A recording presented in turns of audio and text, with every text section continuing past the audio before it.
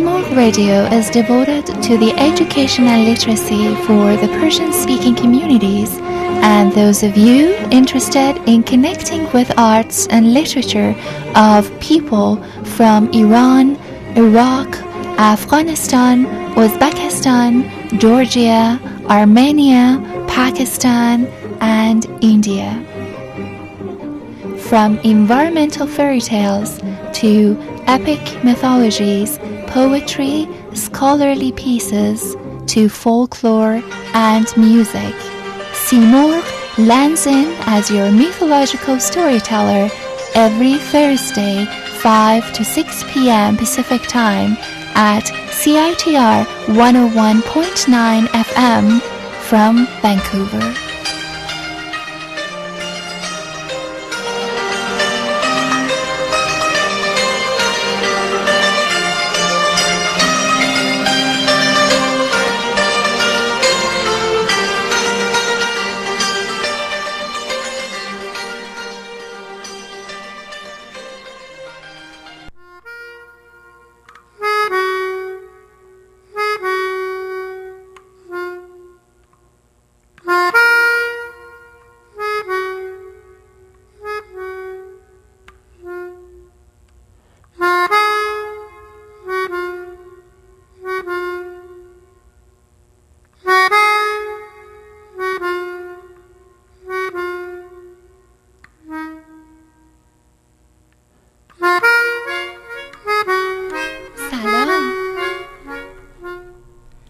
سلامی به گرمی آفتاب در این میانه تیر ماه تیر، ماه آفتاب در تقویم خورشیدی.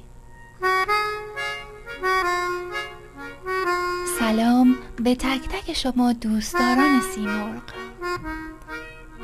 در این میانه تیر ماه، در سال روز بزرگداشت ادبیات کودک و نوجوان در سیطره پارسی، به شهر قصه سیمرغ خوش آمدید. شهر قصه سیمرغ امروز تقدیمی است به بزرگ نویسنده و هنرمند آثار کودک و نوجوان به زبان پارسی در ایران زمین، زنده یاد بزرگ مرد، پدر تمام کودکان ایران زمین، کودکان دیروز، امروز و فردا، مهدی آذر یزدی، نویسنده کودک و نوجوان. مهدی آذر یزدی با قصه های خوب برای بچه های خوب یکی از نخستین بنیانگذاران ادبیات کودک و نوجوان به طور خاص در زمان معاصر است. پدر خوب بچه های خوب، نویسنده مشهور داستان‌های کودکان که به سال 1301 خورشیدی در خرمشاه هومه یزد به دنیا آمد و تا 20 سالگی در سیطره وطن در خرمشاه ماند. روزگار کودکی پدر فرزندان ایران زمین، مهدی آذر یزدی، در سختی و فقر گذشت. او هرگز نتوانست به مدرسه برود. هنگامی که در 50 سالگی برای نخستین بار مهدی آذر یزدی به یک کلاس درس پای گذاشت، نتوانست جلوی گریه خود را بگیرد.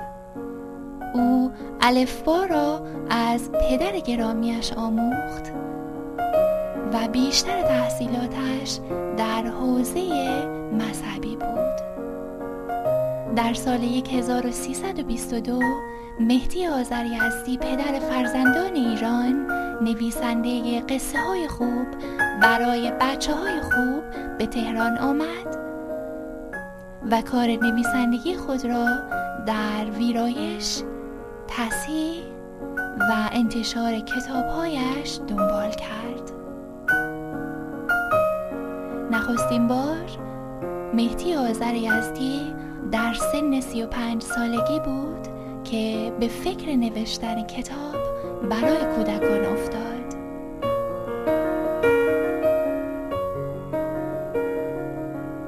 بزرگترین خوشبختی مهدی آذر یزدی به گفته خود او داشتن فرصت برای کتاب خواندن است. او با انتخاب سبک خاصی در نگارش داستانهایش یکی از پرتیراژترین نویسندگان تاریخ ادبیات کودک و نوجوان ایران شد که بیش از 20 عنوان کتاب برای بچه‌ها نوشت.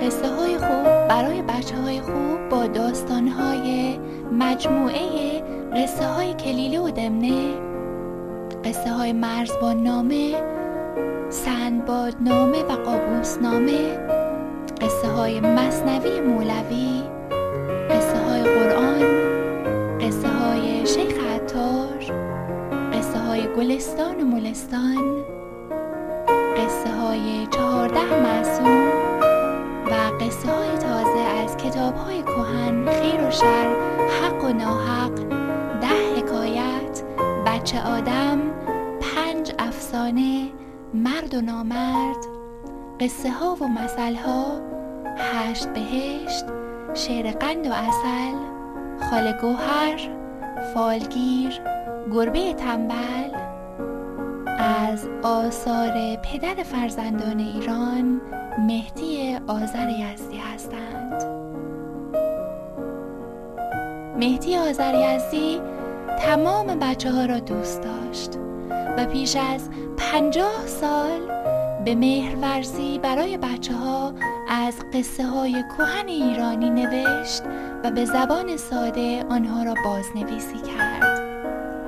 پدر خوب قصه های کودکان ایران یک روز صبح 5 شنبه در 18 تیر ماه 1388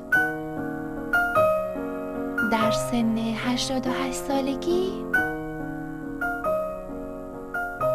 به سوی آسمان ها به نزد جهان آفرین پروردگار بزرگ بازگشت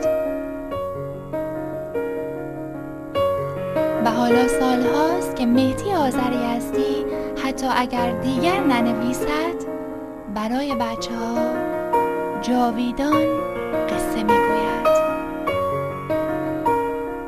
به تازگی آثار کتاب سخنگو در ایران زمین مجموعه قصه های خوب برای بچه های خوب را با صدای هنرمندان ایرانی به صورت کتاب گویا درآورده است. روح او شاد و یادش گرامی باد. دیدم تو خواب وقت سحر شهزاده‌ای زرین کمر نشسته بر اسب سفید می اومد از کوه و کمر میرفت آتش به دلم میزد نگاهش میرفت آتش به دلم میزد نگاهش کاش که دلم رسوا بشه دریا بشه این دو چشم پرآبم روزی که بختم وا بشه پیدا بشه اون که اومد تو خوابم شهزاده رویای من شاید تویی اون کس که شب در خواب من آید تویی تو از خواب شیرین ناگه پریدم او را ندیدم دیگر کنارم به خدا جانم رسیده از غصه بر لب هر روز و هر شب در انتظارم به خدا دیدم تو خواب وقت سحر شهزاده‌ای زرین کمر نشسته رو اسب سفید می اومد از کوه و کمن میرفت آتش به دلم میزد نگاهش میرفت آتش به دلم میزد. شاهزاده رویا با بازخوانی شهاب حسینی از ایران. این دو چشم پرآبم روزی که بختم وا بشه پیدا بشه اون که اومد تو خوابم. شاهزاده رویای من شاید تویی اون کس که شب در خواب من آید تویی. تو از خواب شیرین ناگه پریدم او را ندیدم دیگر کنارم به خدا جانم رسیده از غصه بر لب هر روز و هر شب در انتظارم به خدا. دیدم تو خواب وقت سحر شاهزاده‌ای زرین کمن نشست رو اسب سفید می اومد از کوه و کمن میرفت آتش به دلم زد نگاهش میرفت آتش به دلم میزد نگاهش.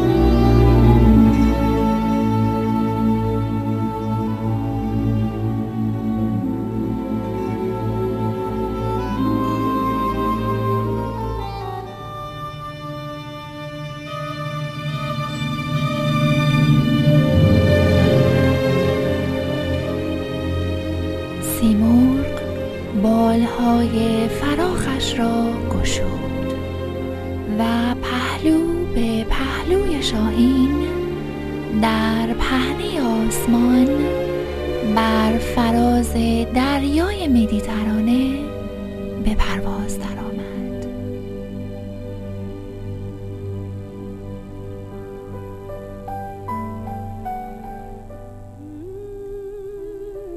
در آن سوی دریای آرام و دل فریب مدیترانه در مشرق زمین بر بلندی فراز و نشیب‌های صحرا، دشت و کمی فراتر بر فراز صحرای طلایی و شگفت‌انگیز در دل سرزمین سوریه، شاهین برای سیمرغ چنین گفت: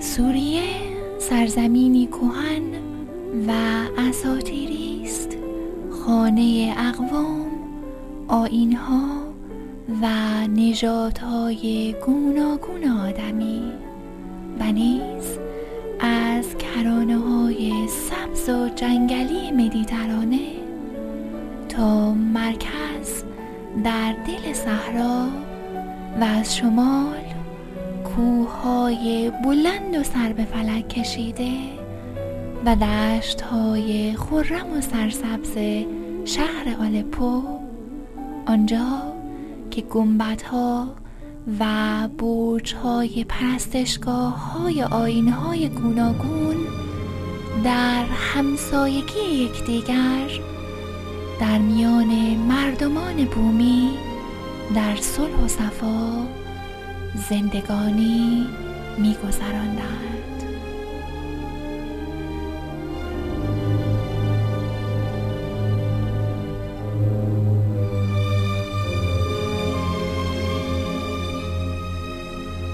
شاهین پهلو گرفت و بر فراز ستونهای سنگی و بلند بناهای کهن در دل صحرا در شهر پالمیر فرود آمد.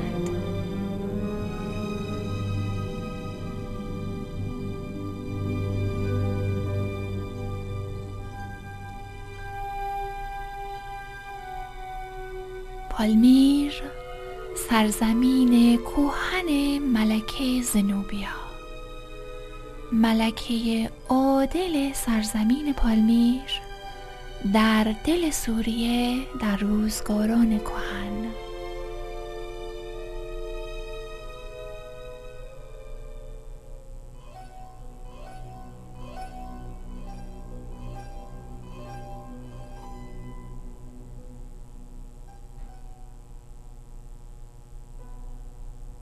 ملکه زنوبیا که با اقتدار در برابر یورش سبعانی رومی ها ایستادگی کرد تا مردمان قلمرو و حکمرانیش را در پناه گیرد. شاهین کودکان رنگارنگ پالمیر را به سیمرغ نشان داد. سمندری کوچک در میانه بناهای پرشکوه پالمیر بر شنهای گرم صحرا پیش می رفت و صدای خنده کودکانی که از آیین‌ها و نژادهای مختلف که در طول تاریخ رویارویی تمدن‌ها با یکدیگر بر پهنه آن سرزمین بر جای مانده و به شادی زندگانی می‌گذراندند، در آسمان پالمیر طنین افکند. صدای کودکان در باد پیچید. نوای کودکان تپ ماهورها را طی کرد تا بدانجا که در شهر همسایه پالمیر در دمشق یا شام کهن باد در میانه درختان باغچه معبد بانو زینب درود خداوند بر او باد پیچید. آنجا که استاد علی شریعتی بر خاک پاک خفته است.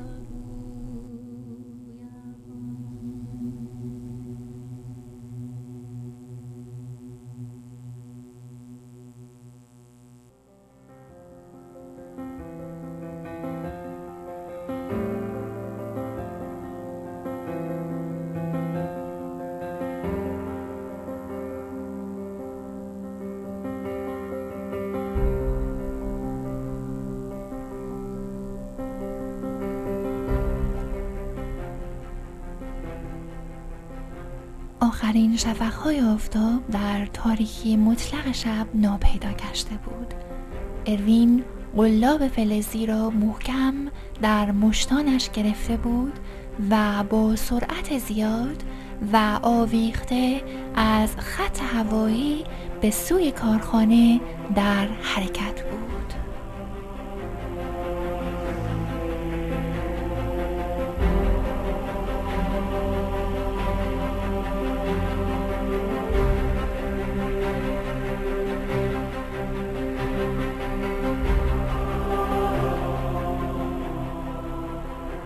اروین تنها به نوری که از داخل کارخانه سوسو میزد و در حقیقت درب ورودی کابین ها بود نگاه میکرد. اروین ثانیه شماری میکرد که به دانجا برسد. لحظاتی بعد او از چهارچوب ورودی اتاقک سنگ های معدن رد شد.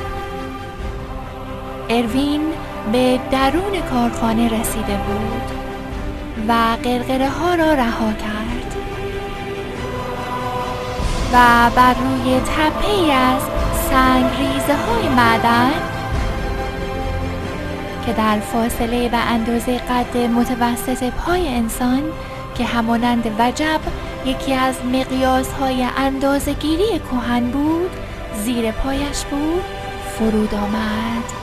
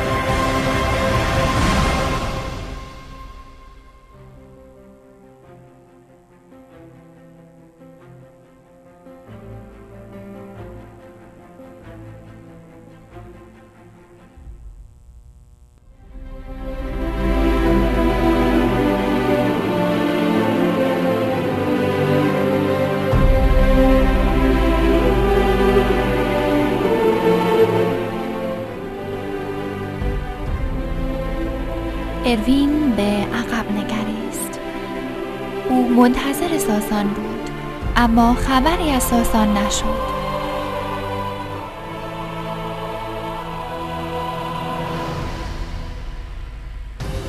اروین خود را نزدیک به دریچه ورودی رسانید، اما تنها سیاهی شب پیدا بود. چه بر سر ساسان آمده بود؟ چاره‌ای نبود. اروین باید از کارخانه بیرون میرفت تا ببیند چه بر سر ساسان آمده است. اروین از دالان بارگیری خط سنگ معدن به سوی راهروی روشن از فراز دالان خارج شد. او در حالی که از محل فراوری سنگ‌های معدن دور میشد در راهروی قرار گرفت که به سوی درب خروجی راه داشت.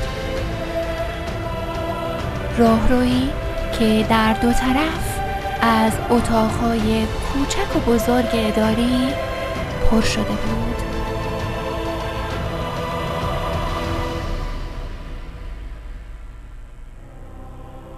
اروین با خود اندیشید آنها باید در همین اتاق‌ها جلسه داشته باشند.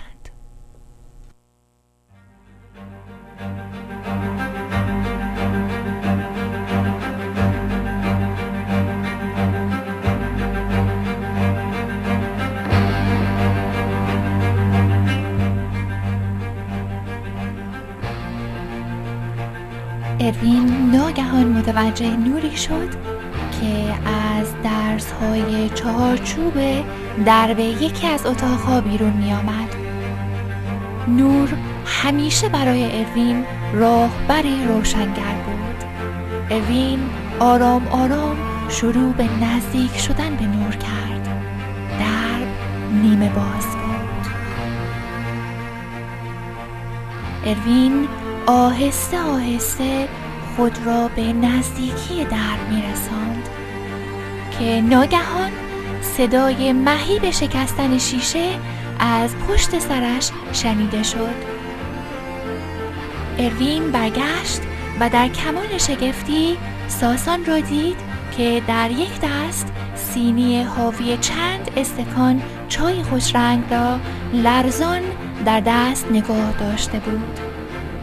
پایین پای ساسان مرد جوانی به حالت بیهوش نقش بر زمین بود.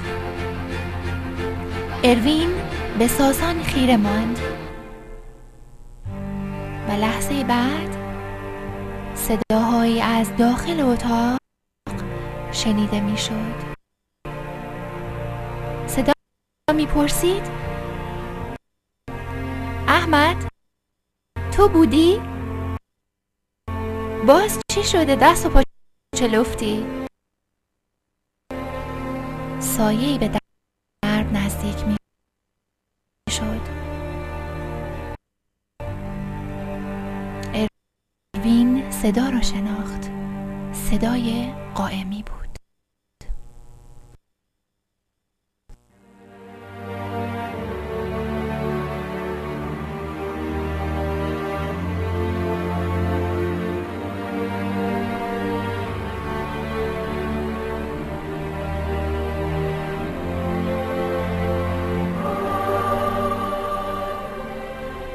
اروین در یک لحظه سینی استکانهای چای را از دست ساسان گرفت و در حالی که سینی را از داخل درب نیمه باز به داخل اتاق دراز می کرد گفت: چیزی نیست آقای قائمی، یکی از استکانها از سینی افتاد.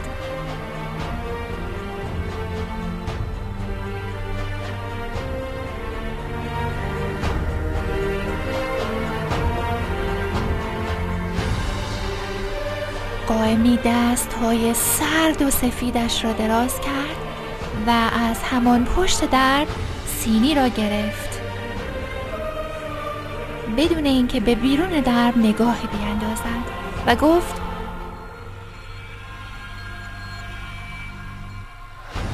من هرگز چای نمیخورم. و در حالی که میخندید خطاب به دو مرد انگلیسی گفت: خوب، بفرمایید این هم چای اعلای انگلیسی. و ادامه داد: میدانستم که قهوه کامتان را تلخ می کند. تا جایی که میدانم قهوه محصول سلطه فرانسوی ها و آمریکایی هاست و البته چای سوغات عزیز انگلستان کبیر از هند و شرق دور است.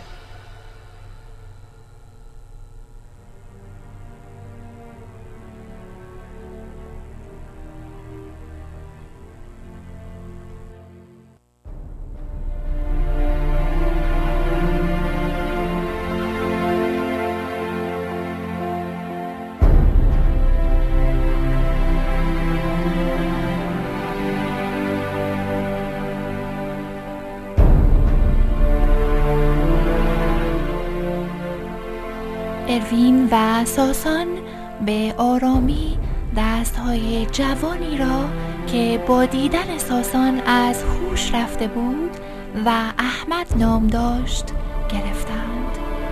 ساسان درب یکی از اتاقها را با احتیاط گشود و جوان را به آرامی کف اتاق تاریک خوابانیدند.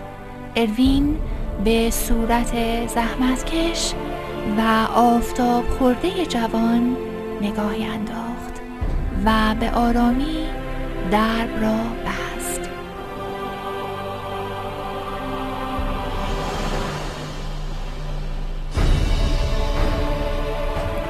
ساسان گفت که چیزی نمانده بود که او تمامی نقشه های من را با دیدن من نقشه بر آب کند.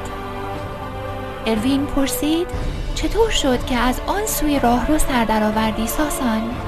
ساسان توضیح داد که چطور کتش در زمانی که به دریچه ورودی کارخانه نزدیک میشد به طور اتفاقی به قطعه آهن گیر کرده و از گیره جدا شده بود.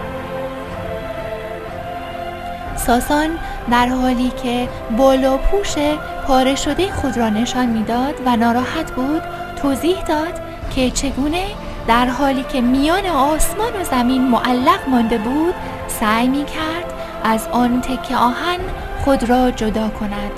خوشبختانه آهن با پایه‌ای به زمین متصل می شد که ساسان توانسته بود از پایه به پایین سر بخورد و از طریق درب پشت کارخانه وارد شود.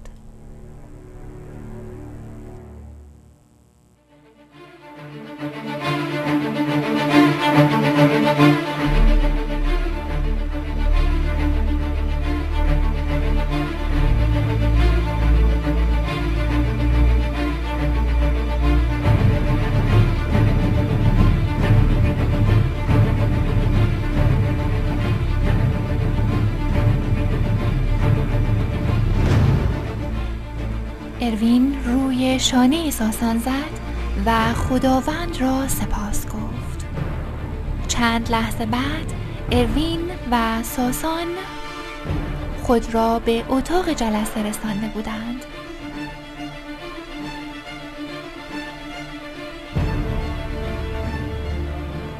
قائمی در حالی که بادی که به قبقب انداخته بود باعث می شد که صدایش از پشت در به سختی شنیده شود می گفت: آقایان، من حوصله دردسر دیگری را ندارم.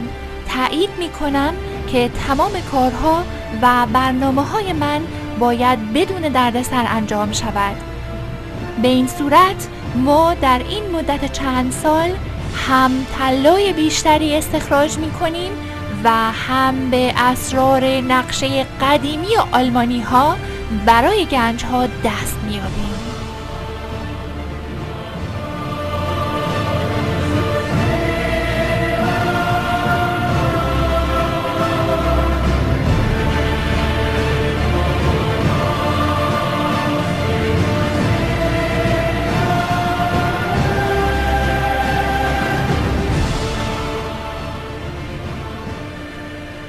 قائمی ادامه داد: بهتر است که در این مدت کمی حوصله به خرج دهیم و کمتر با محلی ها در مورد مسائل حاشیه‌ای درگیر شویم. باید چهره مردم پسندی از خود نشان دهیم. من به زودی ترتیب چند جشنواره را در منطقه خواهم داد با هزینه شرکت بهره برداری معدن. مردم باید احساس کنند که حضور شرکت جدید میتواند در شادی آنها مهم باشد.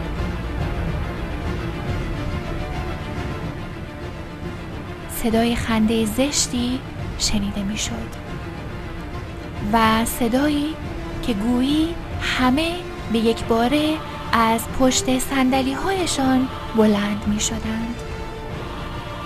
اروین و ساسان در تاریکی راهرو مخفی شدند تا زمانی که آنها درب اتاق را بستند و در راهرو به سمت درب خروجی حرکت کردند.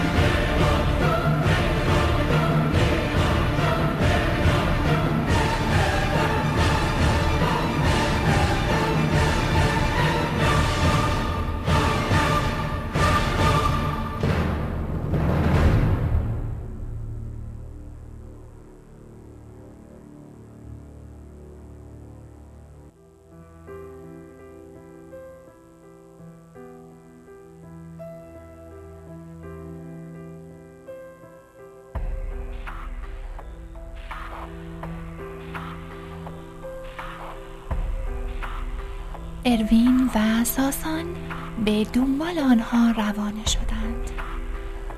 آنها آهسته و گام به گام قدم برمی داشتند.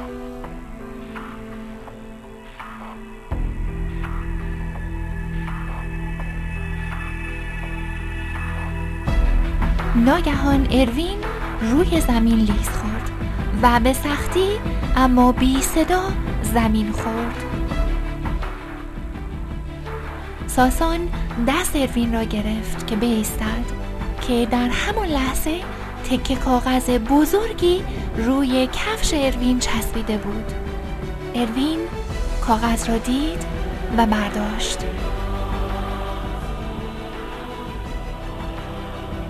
اروین و ساسان نور چراغ قوه را روی کاغذ انداختند.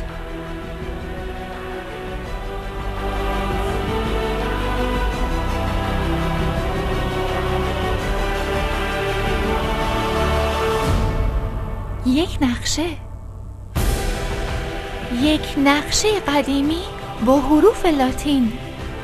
اروین با خود اندیشید این شاید از بین مدارک مردان افتاده باشد. اروین قلبش مملو و از شادی شد ساسان به اروین می نگریست. سر نخ همینجا بود. اروین و ساسان تصمیم گرفتند خود را به خوابگاه برسانند و نقشه را دقیق بررسی کنند.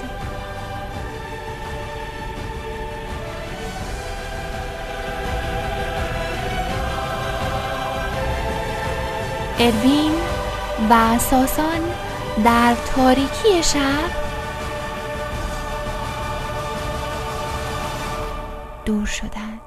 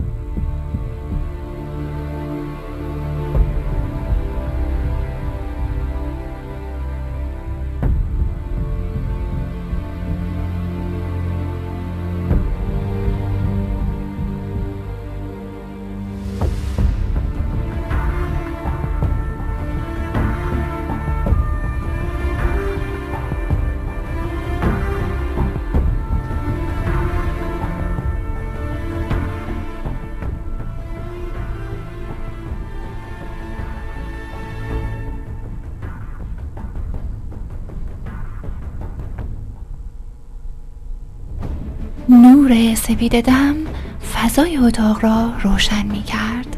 نخستین شفقهای آفتاب بر چهره بهرام، ساسان و اروین که به آرامی بر روی تکه کاغذی سپید بر روی میز چوبی وسط اتاق پهن شده بود میتابید.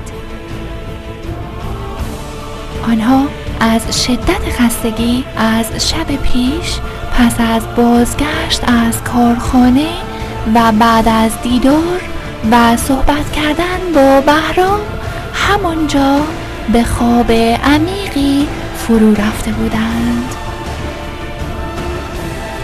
یک چاقوی تیز زنجان که بهرام تمام دیشب را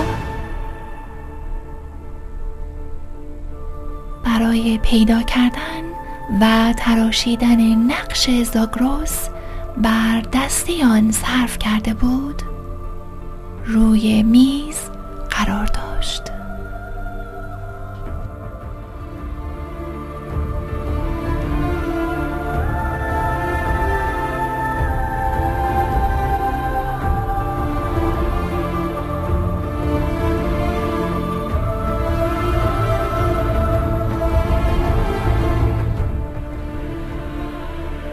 نور اروین را از خواب بیدار کرد.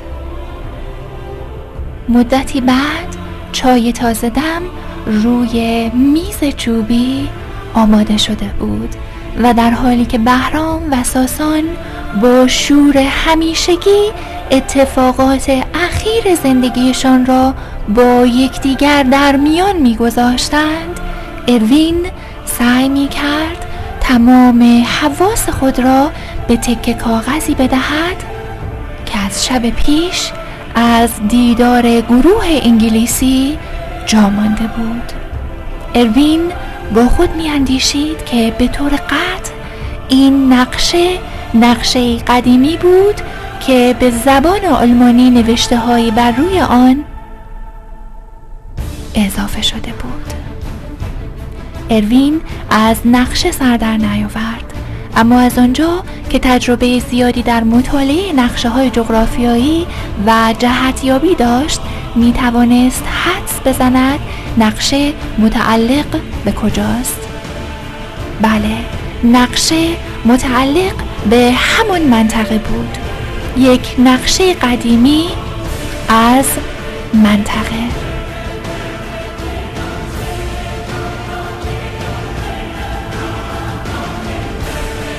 چند دماغه آتشفشانی بر روی نقش بسته بود و چند خط نامفهوم بین دماغه های آتشفشانی کشیده شده بود. اروین به اصرار بهرام چای داغش را با ازگیل می نوشید که فکری به خاطرش رسید.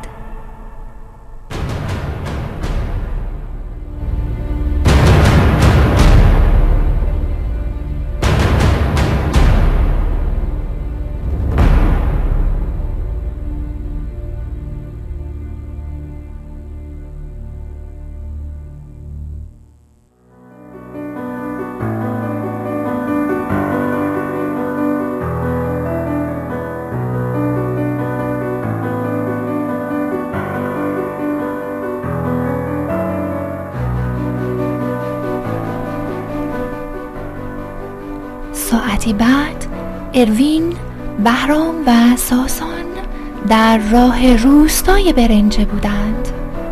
بالا پوش سپید اروین، پوشش سبز بهرام و لباسهای اتو کشیده سرخ ساسان رنگهای درفش جاویدان سرخ و سپید و سبز را بر جاده سرزمین ایران بار دیگر برافراشتند. آنها پس از عبور از جاده اصلی دندی وارد جاده فرعی شدند که در میان درخت‌های قرار گرفته بود.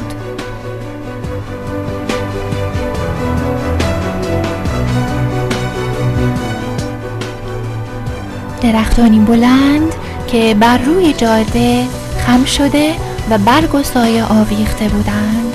در راه بهرام صحبت را از آنجا آغاز کرد که این مکان در گذشته بسیار دور یک منطقه فعال آتشفشانی بوده است و در حال حاضر محل فوران آتشفشان‌ها به صورت دماغه‌هایی سخت از سطح زمین سر برداشته یا به داخل زمین فرو رفتند، درست مثل گودال‌های طبیعی.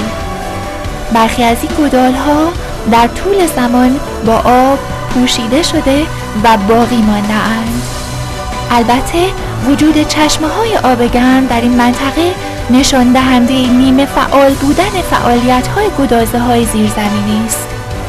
پس آنها کاملاً خاموش نشدند. بهرام اشاره کرد که این منطقه را بنا به دلایلی از یکی از مناطق پر انرژی در جهان می‌نامند و البته در دوره ساسانیان هم مهمترین آتشکده زمانه آذرگشسب را که امروزه به نام تخت سلیمان شهرت دارد در اینجا بنا کردند.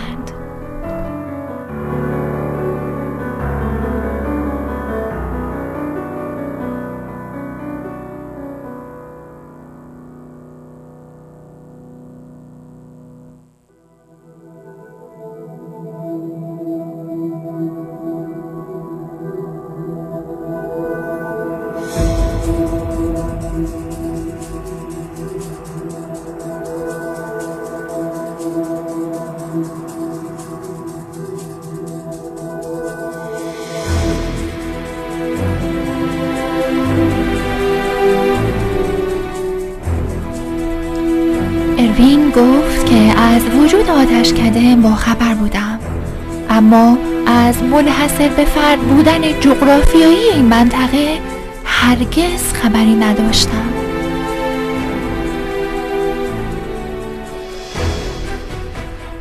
آنها در حالی که گرم صحبت در مورد منطقه بودند متوجه شدند که آقای راننده که سلیمان نام داشت خودرو را متوقف کرد و گفت بسیار خوب، این هم دندی. اروین، بهرام و ساسان با سلیمان خداحافظی کردند و پای بر خاک کهن دهکده گذاشتند.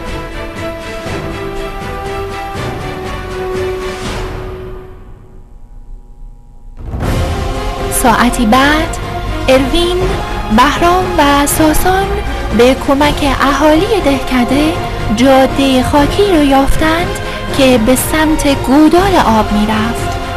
اهالی هشدار دادند که باید خیلی مواظب باشند.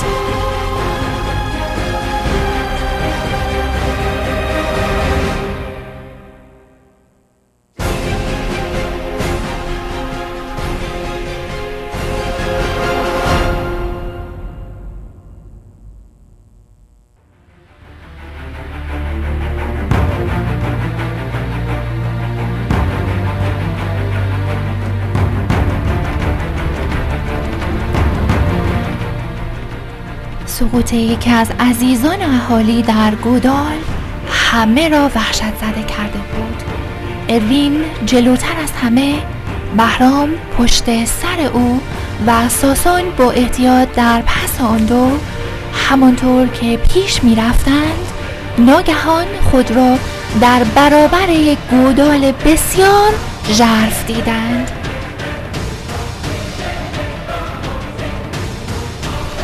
اروین، بهرام و ساسان بر فراز گودال بزرگ که پهن چون دریاچه فیروزه‌ای بر پهنه دشت گسترده شده بود ایستادند.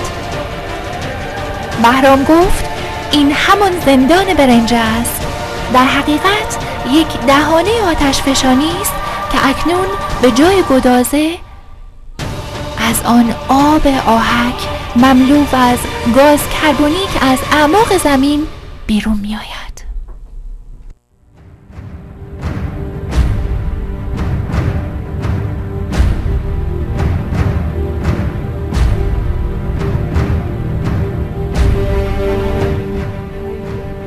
بهرام ادامه داد که این دهانه آتشفشانی قطری در حدود 100 متر و عمقی در حدود 75 متر دارد. بهرام تأکید کرد که این اطلاعات را به تازگی از یک کتاب جغرافیایی به دست آوردم، اما متاسفانه هیچ کتاب جغرافیایی دیگری را پیدا نکردم که حاوی این اطلاعات با جزئیات کامل درباره مناطق گوناگون فلات ایران باشد. اروین با خود فکر می‌کرد که با اینکه ایرانیان سازنده ابزار اندازه‌گیری و پدر دانش در طول تاریخ بشر بودند، اما کتاب جغرافیایی نداشتیم که به زبان معاصر و به جزئیات در مورد جغرافیای مناطق ایران پژوهش و ثبت اسناد را در سطحی گسترده انجام داده باشد. ساسان با همان خوشبینی همیشگی خود گفت بسیار جای دلانگیزی است، که اروین جمله ساسان را نیمه تمام گذاشت و گفت و همچنین خطرناک. اما چطور آن مرد روستایی که اهل این بوم بوده و سالها در همین جا زندگی می کرده است با بی احتیاطی به داخل آب افتاده است؟ شاید مجبور باشم با کاراگاه فتاحی در تهران تماس بگیرم. شاید بتوان از مشاهدات پزشک قانونی در ارتباط با موقعیت دقیق این مکان پی به حقیقت برد.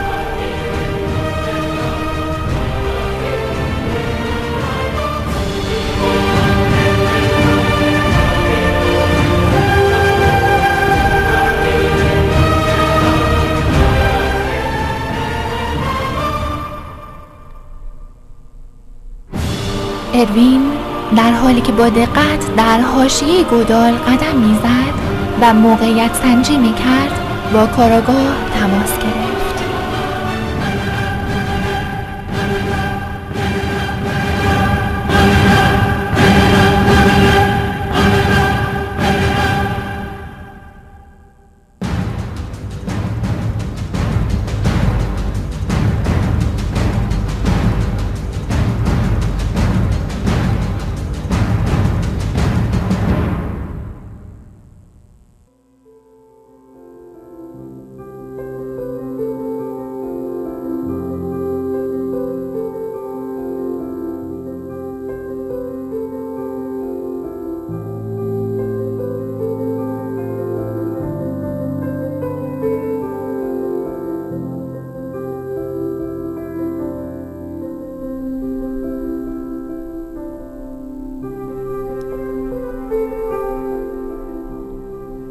لحظاتی بعد اروین با کاراگاه فتاحی صحبت می کرد. اروین شرح ماجرا را به کاراگاه که صبورانه به صحبت‌های او گوش سپرده بود میداد. کاراگاه قول داد که با اروین تا ساعتی بعد تماس بگیرد و او را در جریان جزئیات بیشتری قرار دهد. اروین ساسان و بهرام را در حالی که در حال عکس برداری از گودال، دشت، خاک، پوشش گیاهی و موقعیت جغرافیایی منطقه بودند به حال خود گذاشت و در حالی که درود و آمرزشی برای روح آرام پیرمرد که بر گودال فرو افتاده بود زمزمه می کرد، از تپه‌ای که دهانه آتشفشان در دل آن بود به سمت دهکده دندی پایین آمد.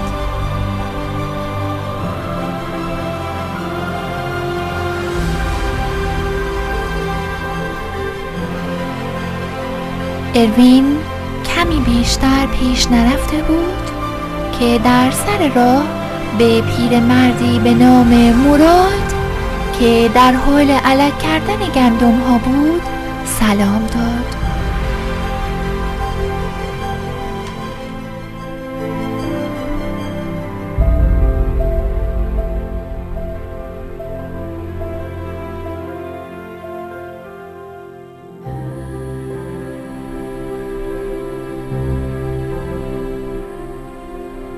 بابا مراد چهره آفتاب خورده و زحمت کشی داشت.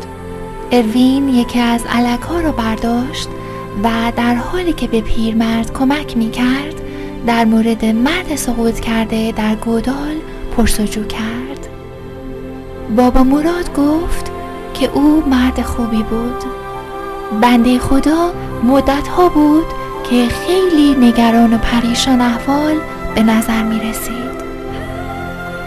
او مدتی در شرکت بهره برداری معدن دندی کار می کرد، اما بنا به دلایل نامعلومی از کار خود استعفا داد و با یک گروه که برای تحقیقات به اینجا می آمدند شروع به کار کرد. اروین گفت کدام گروه؟ بابا مراد عرق پیشانیش را پاک کرد و گفت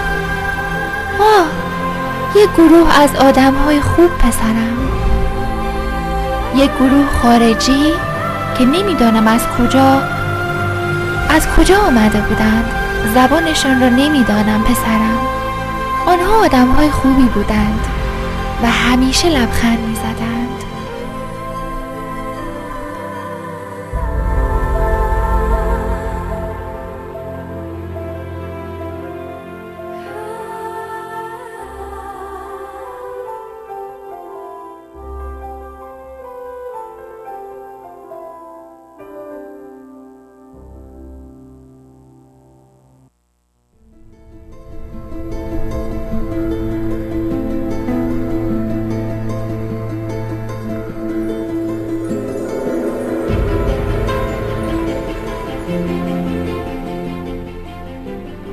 بابا مراد ادامه میداد خارجی ها چشم روشنند و بچه های دندی خیلی دوستشان دارند. آخر چون پوستشان سفید است ما مردم فکر میکنیم آنها خیلی باید تمیز باشند. آنها به ما قول دادند که امکانات رفاهی برای روستا به وجود آورند و به همین دلیل هم هست که اینجا مدت هاست مطالعه میکنند. اروین به ساده‌اندیشی و خرمی دل پیرمرد فکر می‌کرد، به مهمان نوازی مردم بومی و به بیگانه نوازی ایرانیان در طول تاریخ، به خوشبینی همیشگی مردم عامه به خارجی ها. کاش فرصتی بود تا برای مردم توضیح دهد که رنگ روشن چشم و پوست آنها تنها یک سازش ساختار بدن با محیط زیست اطراف آدمی است، نتیجه زندگی در منطقه‌های کم نور و سرد و هیچ ارتباطی با پاکی نهاد یا درون آدمیان ندارد. اروین پرسید: بابا مراد چه مطالعاتی؟ آنها چند نفر بودند؟ پیرمرد گفت: آنها 6 تا 7 نفر بودند، 2 مرد خارجی در میان آنها. آنها چند بار اینجا با تجهیزات غواصی آمدن برای نمونه‌گیری از آب زندان برنجه و گفتند دارن بررسی میکنن چطور پای توریست ها و بازدید کننده ها را از سر تا سر جهان به اینجا باز کنند که به طور قطع برای روستا خوب می شود. اما من نمیدانستم که اونها اینقدر زود موفق می شوند. اروین گفت: چطور؟ و پیرمرد با خنده گفت: به خاطر اینکه به این زودی شما را به اینجا آوردند.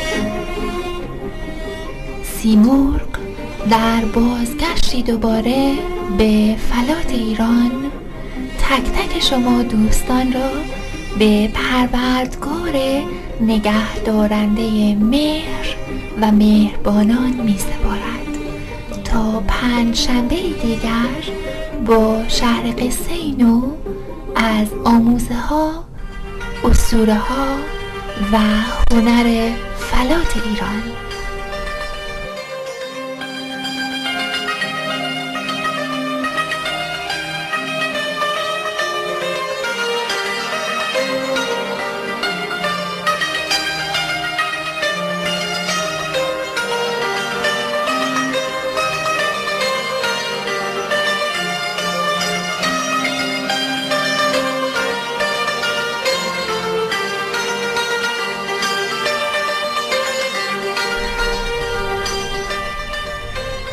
Thank you for joining Seymour Storyland. You can listen to Seymour Stories at www.parsma.blogspot.ca or join Seymour Friends at facebook.com/SeymourRadio. پاینده و پیروز در پناه خداوند باشید.